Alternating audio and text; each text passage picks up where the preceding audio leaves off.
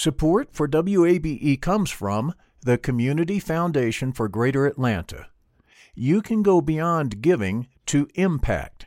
Learn more at cfgreateratlanta.org.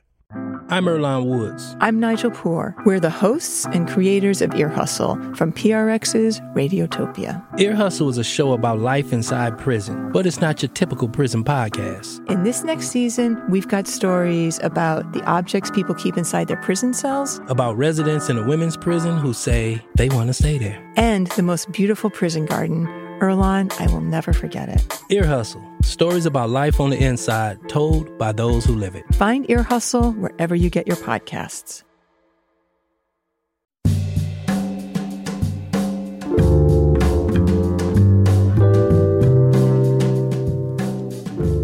From WABE in Atlanta, welcome to this edition of Closer Look. I'm Rose Scott. Major news today from Brunswick, Georgia. The verdict of the 3 men charged with federal hate crimes in connection with Ahmaud Arbery's murder 2 years ago. In what's considered a brief amount of time for deliberations, just 4 hours, and then the verdicts were read in court. Cameras were not allowed, but an audio feed was made available as the verdicts were read. Count 1 defendant Travis McMichael. With respect to count 1, the charge of interference with rights in violation of 18 U.S.C. 245b2b, we find the defendant Travis McMichael guilty. With respect to count 1 of the charge of interference with rights, we find that the offense did include the use, attempted use, or threatened use of one or more dangerous weapons, a truck, a .357 Magnum revolver, and or a Remington shotgun. With respect to count 1, the charge of interference with rights. Now, that was 2 of the federal hate crime charges against Travis McMichael. His father, Gregory McMichael, also found guilty, as well as their neighbor, William Bryan. All were found guilty of attempted kidnapping. The McMichaels were also found guilty of the use of a firearm in the commission of a crime. Afterwards, outside the courthouse, Wanda Cooper Jones, Arbery's mother, said it was a long, stressful fight and added a federal hate crime trial was desperately needed. What we got today, we wouldn't have gotten today if it wasn't for the fight that the family put up on January the 31st. What the DOJ did today, they was made to do today. Come on! It wasn't because what they wanted to do. They were made to do their job today. As for the Department of Justice, U.S. Attorney General Merrick Garland also spoke earlier today about the verdict. He said it's not the job of the DOJ to prosecute people because of the views they hold, but will prosecute people whose bias and hate drives them to violence. No one in this country should have to fear the threat of hate-fueled violence. No one should fear being attacked or threatened because of what they look like, where they are from, whom they love, or how they worship. And no one should fear that if they go out for a run, they will be targeted and killed because of the color of their skin. Although we welcome the jury's verdict, the only acceptable outcome in this matter would have been Mr. Arbery returning safely to his loved ones 2 years ago. His family and his friends should be preparing to celebrate his 28th birthday later this spring, not mourning the 2nd anniversary of his death tomorrow. And we now turn to our regular contributors who have joined us through every phase of this. First, WABE legal analyst and criminal defense attorney Paige Pate, and my colleague and friend Hank Klibanoff, Emory professor and host of WABE's award-winning podcast, Buried Truths, which Ahmaud Arbery is the focus this current season. Thank you both for taking the time. Really appreciate it. Thank you, Rose. Let's begin with this, a question for both of you. At the core of what the jury needed to be convinced of, Paige, I'll start with you, evidence of bias, evidence of racism, evidence of hatred, however you want to, phrase that. That is what the jury had to be convinced of, and the evidence was there. Well, yes, Rose, but that's actually the easy part. I think they had plenty of evidence of bias and racial hatred. What they also had to show was that bias led to what happened to Ahmaud Arbery. It was that bias that made them do what they did, that caused the death of Ahmaud Arbery, that they killed him because he was black. So they had to get beyond just the evidence of racial hatred. They had to show it was the motivating factor in the case. And apparently they did that without question, according to this jury's verdict. Hank, I want to focus on the jury for a moment. The jury made up of 8 white people, 3 black, 1 Hispanic. We all know the history of juries in the past of crimes where racism was the guiding factor in so many violent acts. And in the outcome, no one was convicted.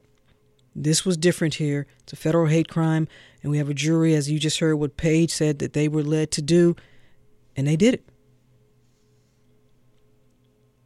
Difference is, without getting too maudlin about it, is that times have changed in a lot of ways. I think you recall we discussed maybe on this show before, and I certainly know we did it on the podcast, that there was right away when this happened, other than the people working in the DA's office down in Brunswick and in Waycross and down there, there was a general universal belief when the people saw the footage, the film, that this was murder. Mm-hmm. And you even had the governor going down there, who's not exactly a raving liberal.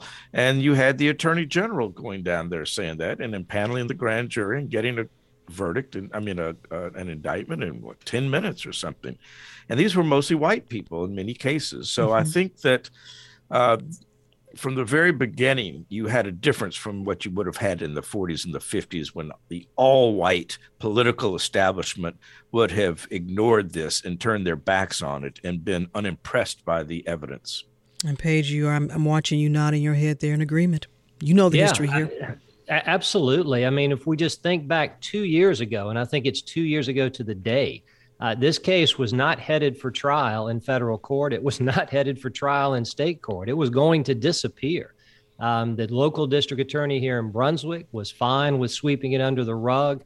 They got a letter basically of exoneration from the district attorney in Waycross. These guys would have never seen the inside of a jail cell, and now they're never going to leave it. So, there's been a dramatic change in this area, and this verdict is a reflection of it.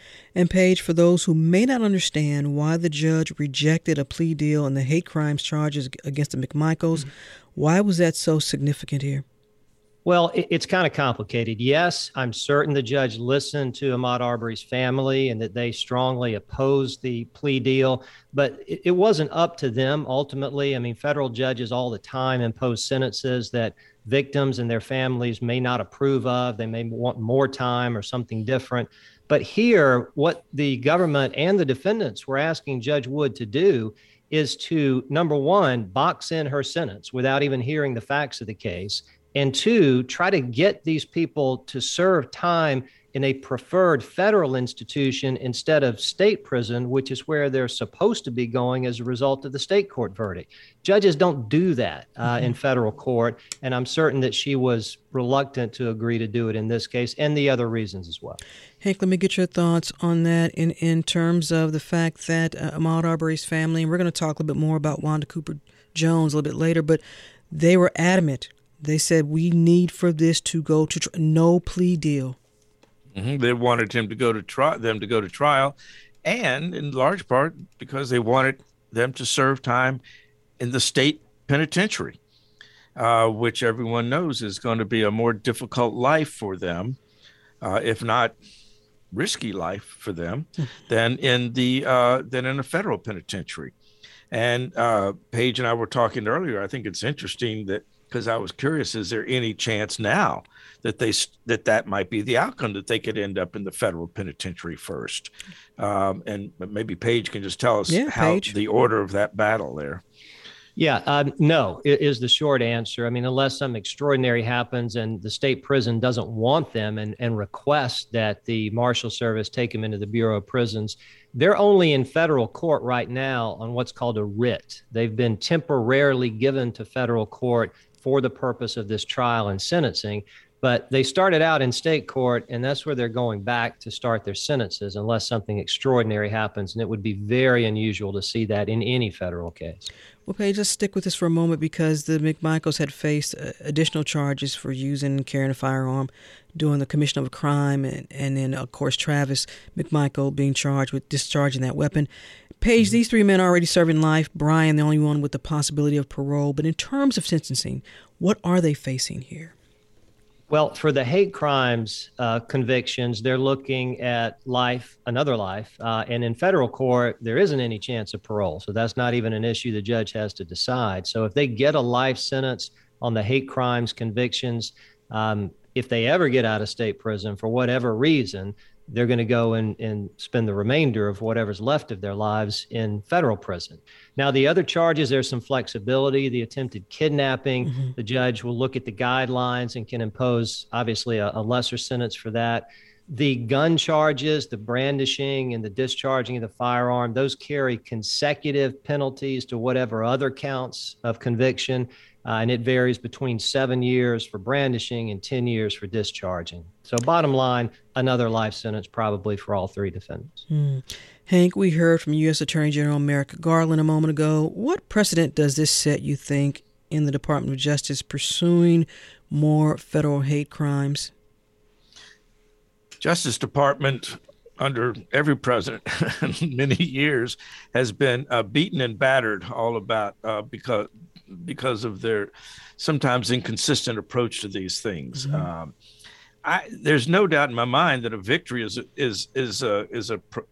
gives propulsion to this. I mean, it was a victory over in Franklin County, Mississippi, Meadville, Mississippi, in federal court, putting a couple of old Klansmen in jail. One Klansman in jail because the other one testified against him for killing two men, Henry Hezekiah D. and Charles Moore, back in 1964. And that didn't come about to the 2004, 2005, and that period of time. And that's what led Attorney General Alberto Gonzales to suddenly get religion on this thing and to call in Bob Mueller and saying, we're going to create an FBI cold case initiative, which then led to the Emmett Till law, which, was supposed to lead to reopening other cases. It really didn't. But I think it can have a salutary effect across the board in federal districts. Paige, your thoughts? What do you think, the DOJ here? I think it's incredible, really. I've been doing this for 26 years now, practicing mostly in federal court.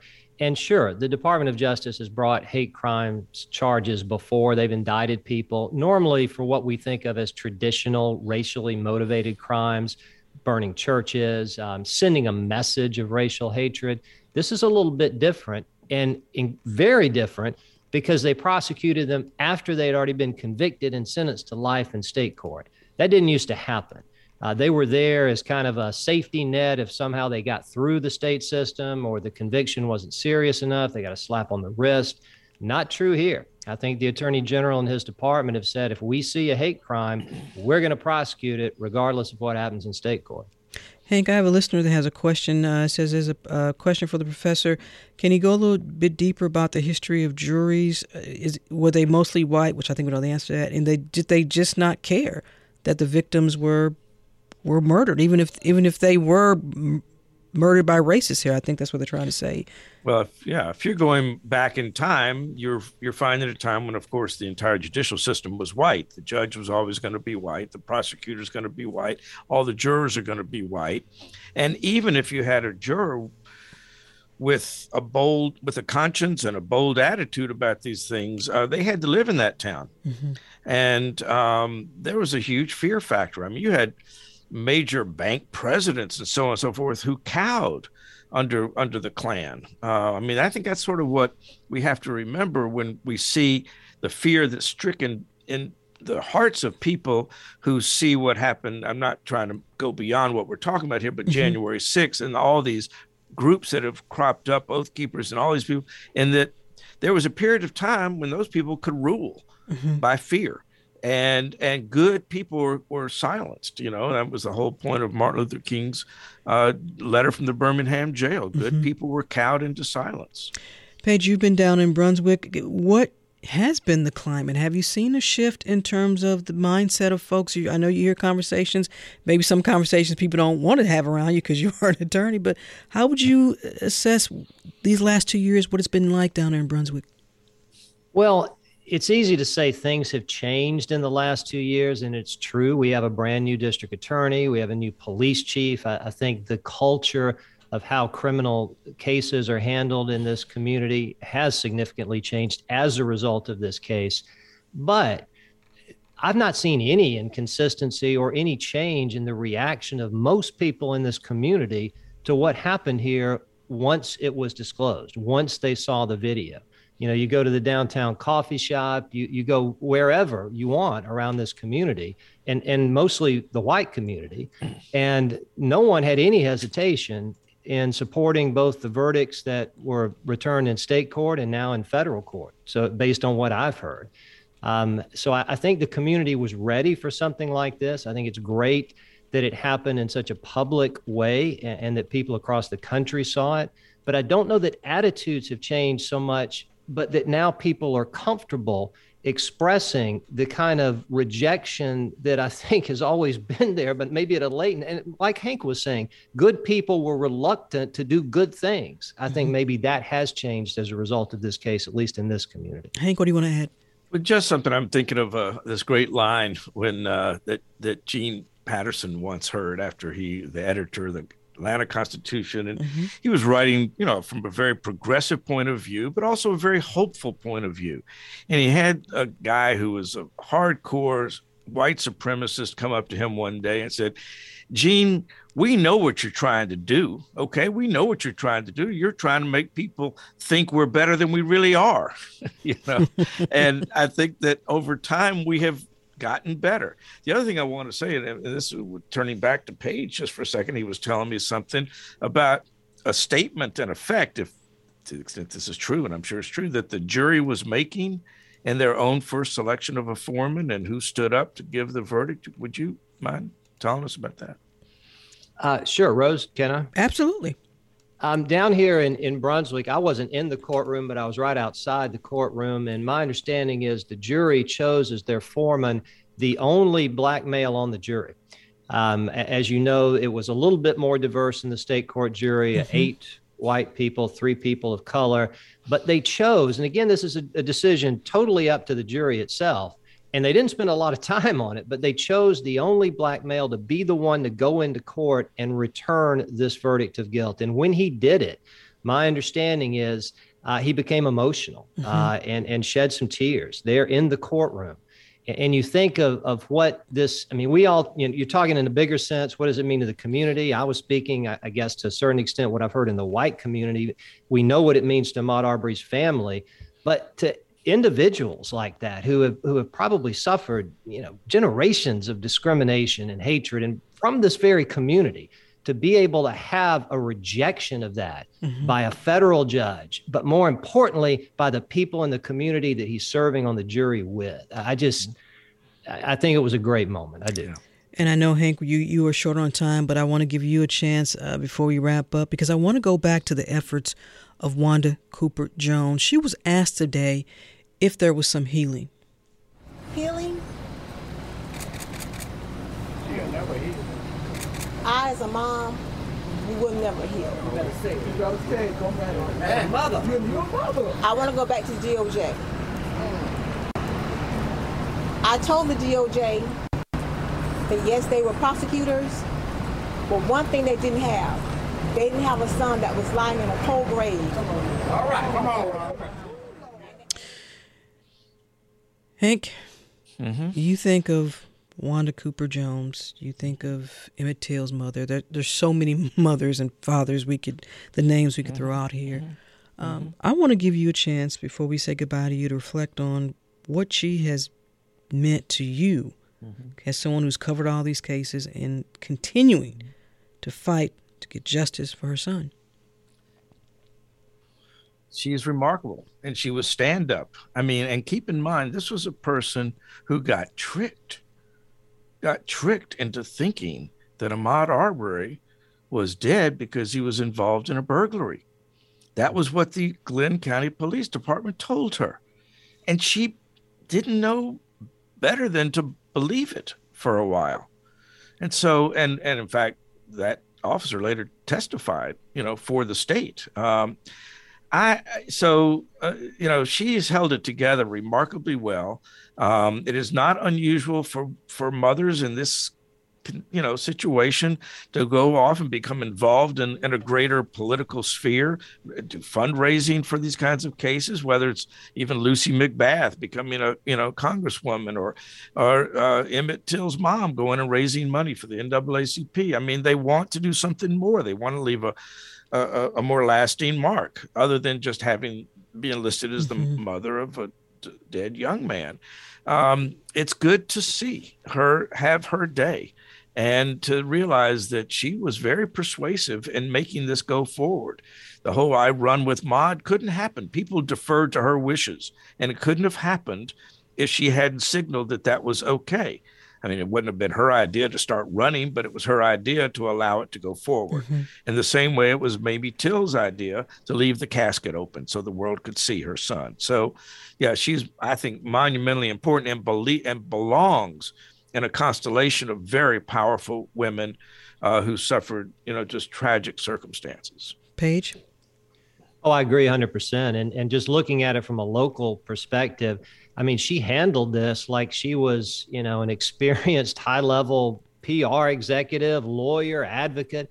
I mean, she managed media relations. She dealt with the Attorney General's office, the DA's office, ultimately got the Department of Justice to stop them from going forward with a plea agreement she didn't agree with. I could not think of a better way she could have handled this to ultimately obtain justice for her son and her family, which is what she's done.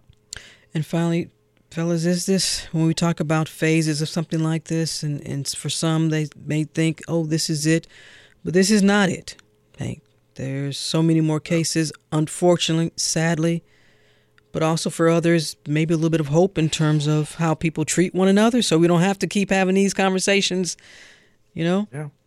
We've got, yes, there are many, many cases, and all judges aren't going to be like these judges. All prosecutors are not going to be like these prosecutors. And in some parts of the country, the local prosecutor who's elected and who's dependent on, his people voting for him and his base will have a hard time seeing this as the model that they want to follow. I would hope that they would. I would hope that they would have that courage and be willing to do that. Paige, I'll get the last words on this. Well, I mean, Hank is right. And again, I like to take credit here in Brunswick. Things have turned out, I think, the way they should have. But the local prosecutors would not have picked up this case, and they would not have done anything about it. The lawyer who released the video did so because he said initially he thought he was helping the defendants, but then later said, I think ultimately this may have been the work of a higher power. And maybe it was. You think of all the ways this case could have never been prosecuted, and yet here we are today with 2 convictions, multiple life sentences, and a crystal clear message that racism is not to be tolerated, especially when it leads to violent crime. WABE legal analyst and criminal defense attorney Paige Pate, also joined by Hank Klimanoff, Emory professor, host of WABE's award-winning podcast, Barry Truce, colleague, mentor. Of course, Ahmaud Arbery is the focus this current season. Thank you both for taking the time, as always. We really appreciate it. Thank you. Thank you, Rose. Good being with you.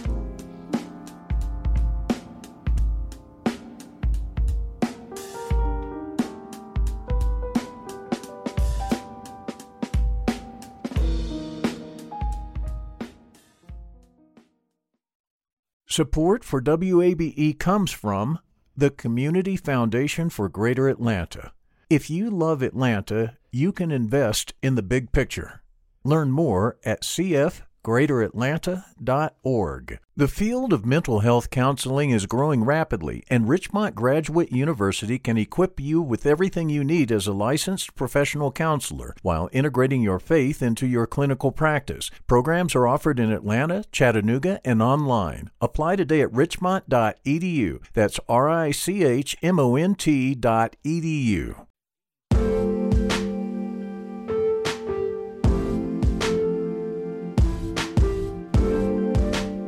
And Closer Look continues now here on 90.1 WABE, amplifying Atlanta. I'm Rose Scott. Last year, the Emory University School of Law here in Atlanta launched a new center, the Center for Civil Rights and Social Justice. The focus, here's a little bit about it, it'll focus on policy reform and community outreach regarding civil rights violations. Now, legal scholar and social justice advocate Darren Hutchinson is the inaugural John Lewis Chair for the Center. He joins me now to talk more about this. Professor Hutchinson, thank you so much for taking the time. I really appreciate it. Thank you very much for having me. I want to begin by getting your thoughts on the news of the day here in Georgia, the verdict in the hate crimes trial related to the murder of Ahmaud Arbery. Your thoughts, sir? Okay, so I actually haven't had a chance to hear what the actual verdict was. Well, they were all found guilty, of hate crimes. Yeah. So, I mean, I think that's actually remarkable that they were found guilty of hate crimes, because normally that requires some demonstration of racist intent or some other bigoted motive.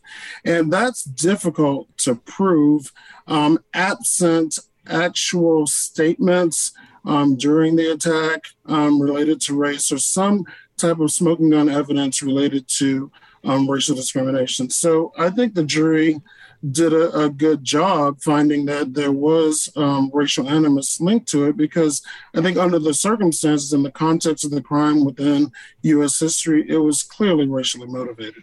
And we played a clip from U.S. Attorney General Merrick Garland, who also talked about, and I'm going to quote him here, "No one should fear that if they go out for a run, they will be targeted and killed because of the color of their skin." And with the guest I had on previously, you talked about times have changed because we have a verdict, not just in this hate crimes, in the federal charges, but in the criminal and the state court as well. When you hear times have changed, there's some progress, but there's still a lot more to do. There's absolutely a lot more to do, and that's been a focus of my research. And tonight I'll be delivering an MLK lecture at Emory University that was delayed because of the pandemic. Mm-hmm. And one of the things I'm going to focus on is we have created change and more justice in society, but there is so much work that remains to be done. And I'm actually inspired by John Lewis, who said, liberation is not an event. It's a continuous project that continues across generations, and that each generation must define what this liberty means to them. And so I think we're seeing this when we talk about changes have occurred for the better, but there's still a lot of work to be done. I think Lewis's words ring very true in the situation.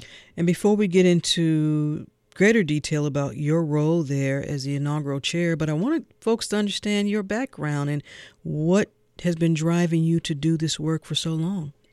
Yeah, it's very interesting. So I still remember as a child reading a book on Dr. King. I was somewhere around kindergarten age, and I was just simultaneously frightened about the issues that he had to combat, because I was born after he died, and I was also intrigued. So it was this mixture of emotions I felt, and also just growing up in the Deep South with parents who lived through Jim Crow and learning about what that meant throughout my childhood.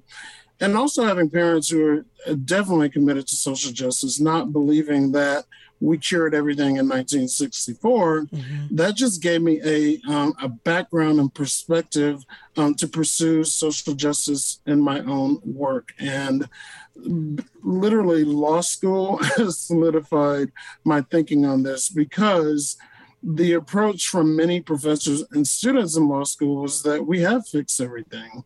And when students of color and LGBTQA students pointed out the problems in law, they were often met with hostility. And so I determined that, there's a need for someone like me in law who can bring to the surface for students and other faculty issues of ongoing injustice that need to be corrected, and how the law contributes to systemic inequality. So in a nutshell, that's how I landed to this place. Let me get your thoughts on this, because I'm trying to recall, I know I've asked a lot of folks, I've had a lot of conversations about race and racism. And when I asked the question I asked folks, so tell me, how do you define the work of anti-racism? Or what does that work look like? How would you respond to that? Yeah, interesting. I was recently asked this question: how do you define anti-racism? And so I view anti-racism as a project designed to eradicate racial inequality. I like to use the word racial inequality rather than racism, because racism is so associated with individual bias. But for me, racism is all about measurable differences with respect to important social resources or with respect to social penalties. And so that means inequalities, measurable inequalities around race associated with education, housing, employment, wealth and income. And penalties would be police surveillance, involvement with police and police misconduct, and also incarceration. And with respect to all of those things, there is deep and measurable inequality with respect to race and other categories as well. And until that is flattened, we still have work to do. Let's talk about how the Emory University School of Law here in Atlanta is launching this new Center for Civil Rights and Social Justice. Are there many entities tied to law schools like that in the nation?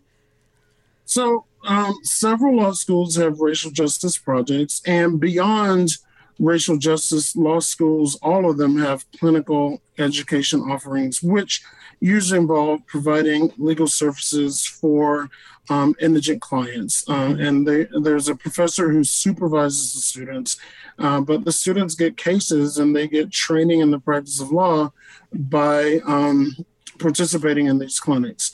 So there are a lot of law schools who have social justice work. Unfortunately, a lot of law schools only focus on research. So that means producing research, bringing in scholars to present their research, and they contribute greatly to research on issues of inequality. Now, our center will have that, but I wanted to do a lot more. I think there has to be a component that involves clinical education, or at least placing students in institutions that are social justice related. So it could be working at the ACLU or the Southern Poverty Law Center or similar institutions. And I also believe that there should be a community component where residents of the community and stakeholders in the community get to provide input on the type of work that the center does. So that makes it a very unique center because it includes students in the mission, and it includes community leaders and individuals in the mission as well. And so I'm very happy that the dean agrees with that vision, and we're working to implement it. Well, then let's talk about phase one. What does this look like in terms of this center and for lack of better words, in action and doing all those things you just talked about? Right. Phase one is building a team. And so there's a lot of collaboration going on. I mean, things got really wonderful because even before I arrived at Emory, we successfully got a gift of $5 million. That helps. That helps a lot. And we were thinking within the second year or third year, we'd have fundraised enough money to actually have the resources to do something, but that money came really quickly, and I'm hoping for other corporate entities listening in that more look money at you using closer look to get some money. Yeah. Oh, yes. Money for social change, which I think is probably something that Closer Look doesn't have a problem with. So, well, we do our own fundraising around here. I understand. And I donate to NPR as well. So basically, we're at a collaboration stage. So talking to social justice organizations, talking to professors at the law school, professors outside of the law school at Emory, folks at the CDC and healthcare advocacy groups, voting rights groups, to help build the mission of the center. So the work is going to be multifaceted, and the input that leads us to the work will be multifaceted as well. The voice you hear is Darren Hutchinson. He is a legal scholar and social justice advocate, and he is the inaugural John Lewis Chair for Emory University's Emory University School of Law, their Center for Civil Rights and Social Justice. Earlier, I asked you about defining anti-racism, Darren. I want to talk about social justice. And we know in 2020, that year will go down, besides the pandemic, obviously. But we know some people, depending on whom you ask, some call it began a year of racial awakening or racial reckoning, or however you want to deal with it. But when we talk about social justice, it's such a broad term here. What do you think, through your lens, people misinterpret about what that work means? Right. So that's a very good question, and I appreciate it. So social justice, to me, is broader than anti-racism, but I also think that anti-racism is a broader concept than many people think of it as. And when I say that, I'm thinking of the work of folks like Kimberly Crenshaw, who talk about intersectionality. So feminism should be a project of anti-racism, but social justice is an umbrella for combating inequality in a broad sense. So anti-racism, feminism, LGBTQA rights, anti-poverty efforts, all of that goes into social justice. I think when people who want to disparage or malign social justice, they associated typical labels used to malign social justice throughout history. This is communism. This is socialism. This is social experimentation, and that's not something we need in our society. So I think the opponents to it, it has the word social in it. And so, by definition, that means socialism. But that's really not exactly what it is. The earmark of a great conversation on this show is when you start getting emails. So here you go. It's your first one. Rose, ask your guest whether CRT is in the curriculum at the law schools that he spoke about earlier, as well as Emory. All right. So Emory absolutely has a formal course on critical race theory. There are other people who don't teach critical race theory, but who use the insights of critical race theory in their teaching and scholarship. I am one of those persons. Let's talk about critical race theory, Darren. All right, let's go there. Aren't you ready to talk about this? I am so ready to talk about this. I'm just going to ask it. What do folks get wrong about critical race theory? If you're talking about opponents of critical race theory, virtually everything they say about critical race theory is wrong. So, as others have said numerous times, the anti-critical race theory movement focuses on K through 12. Now, in some states, it's actually evolving into colleges and universities, but it started with K through 12 education.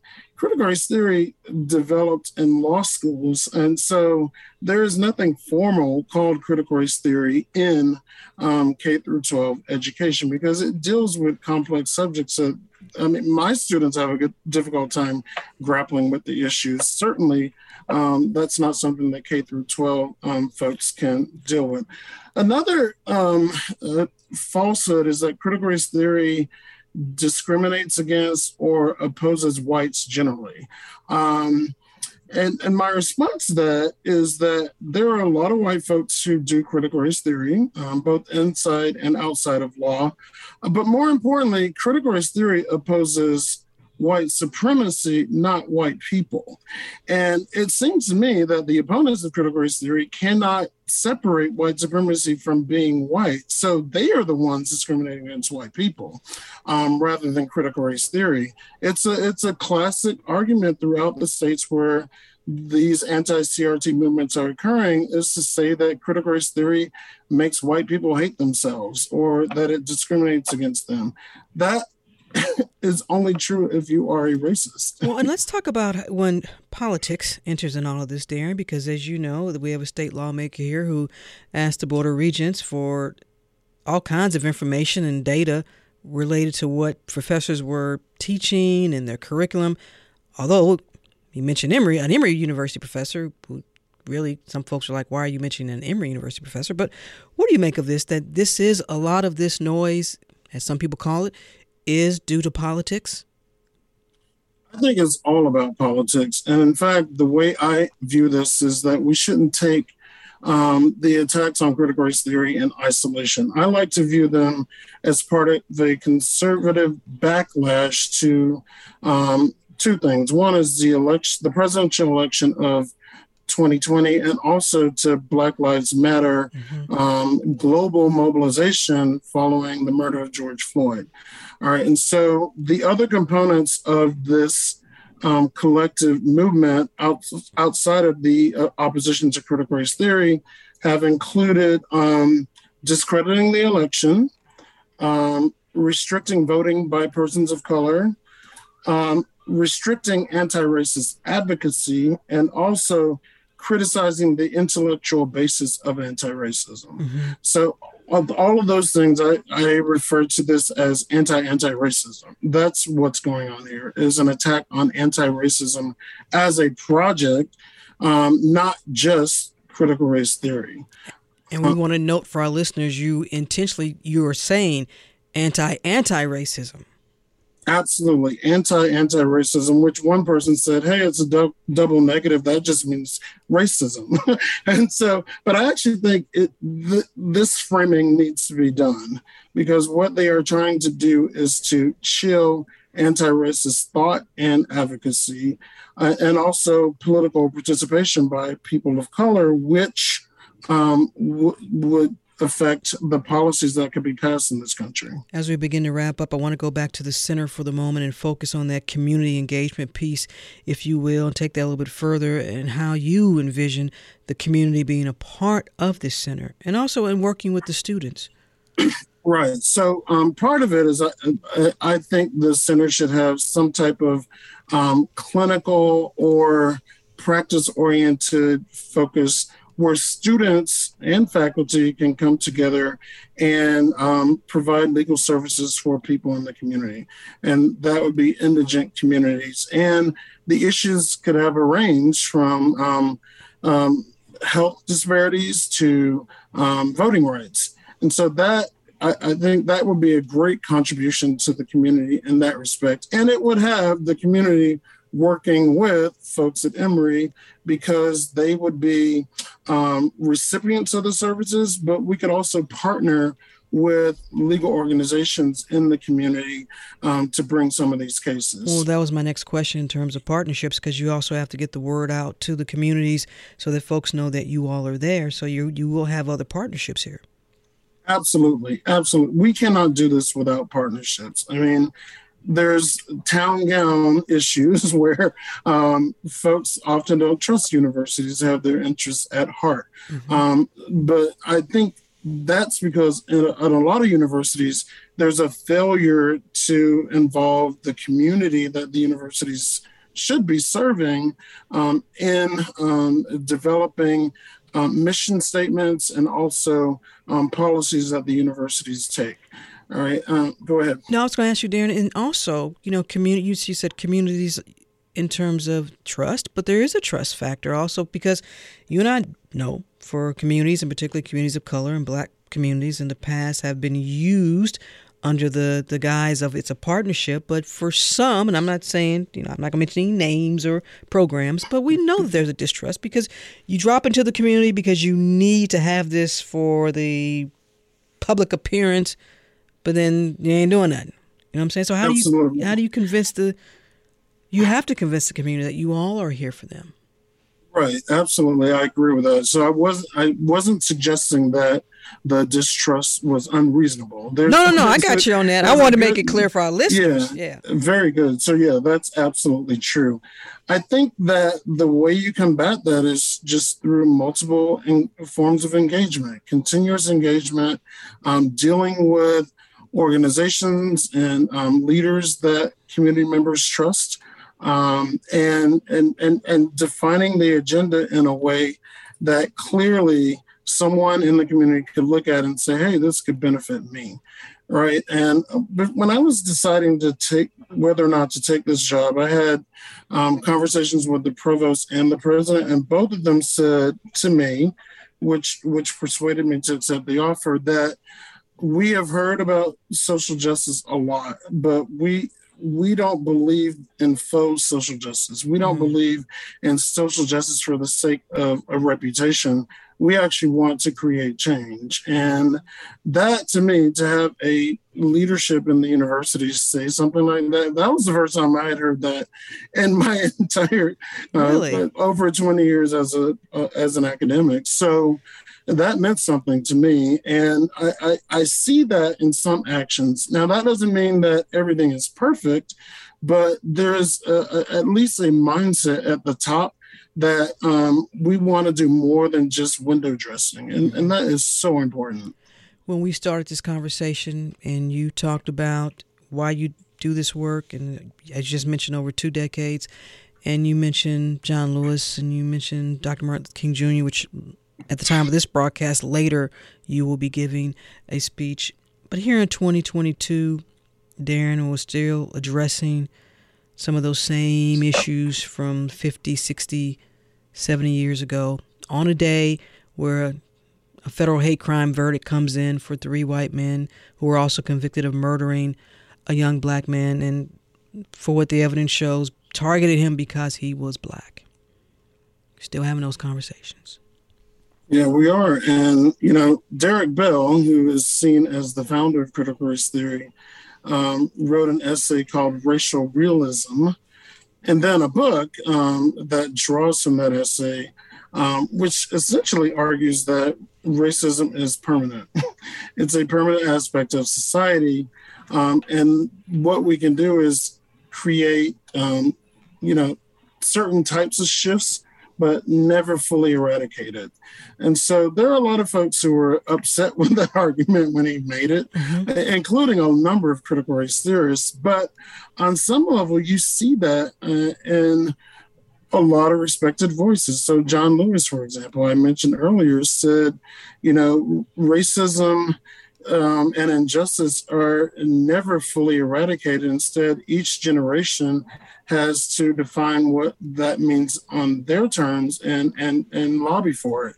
And that was his way of addressing the cynicism and anger that many folks in the Black Lives Matter movement expressed on why we still have to fight those issues. Because what they did in response, a lot of them was to withdraw. I'm not going to vote because nothing's going to happen. And so he says, no, this should inspire you to act, the fact that we still have to do this work.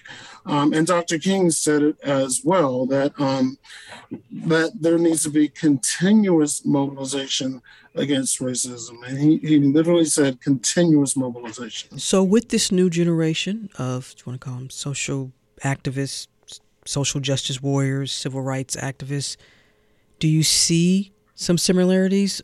Is there still, and some will say because there's a disconnect because of generations, the age gap there, but do you see some similarities? Do you see this new generation of activists still borrowing some of the same methods and practices and approaches from the 60s? Yeah, I do. Like the nonviolence approach is all about Black Lives Matter. Right? So Black Lives Matter does not advocate violence, and their methods are very much emulating the work that was done before, even if they may not recognize it and discuss it in those terms. They are definitely doing that. Also, the notion of systemic racism was something that even King addressed. One thing I'm going to mention tonight is that even though he was instrumental in the passage of the Civil Rights Act of 1964, he said it didn't go far enough. Right? It needed to address poverty. He said that nothing had changed for poor Blacks. And Black Lives Matter has integrated poverty as part of their project by necessity because they focus on criminal justice reform. And I think they are dealing with issues that were central to many folks in the civil rights movement. Do you accept, or how do you define, or do you have some concerns about them when folks ask about allies and what that looks like? That's a great question. Allies can be troubling. So Dr. King wrote an entire essay, letter from Birmingham jail, on folks who were supposedly allies, always criticizing his methodology. Like, why are you causing so much trouble? Let's slow things down. And he said, basically, if we followed those allies, we'd never get anything done, because it's always wait. They have an extreme tolerance for the status quo. All right. And so there are those problems. But at the same time, allies are important and they can be utilized. So in my constitutional law class 2 sessions ago, the case was Dred Scott. And someone asked, how did they get to court if they didn't have any rights to appear in court? And I said, a lawyer took the case for them. And at the time, that was a white lawyer. And I told them that a lot of litigation involving slaves, including prosecutions of slaves, had white attorneys defending them or advocating for certain rights existing. And so that I saw the class when I said that. There was this look of both bewilderment and excitement, right? Yes. That the notion that these white attorneys were representing slaves during early American history. But that type of alliance has continued and throughout history, and it exists today. And some whites have much more powerful commitment to civil rights than some blacks, including some on the Supreme Court. Darren Hutchison is the inaugural John Lewis Chair for the Emory University School of Law Center for Civil Rights and Social Justice. Darren, good conversation. Thank you so much for taking the time. I really appreciate it. Thank you very much for having me.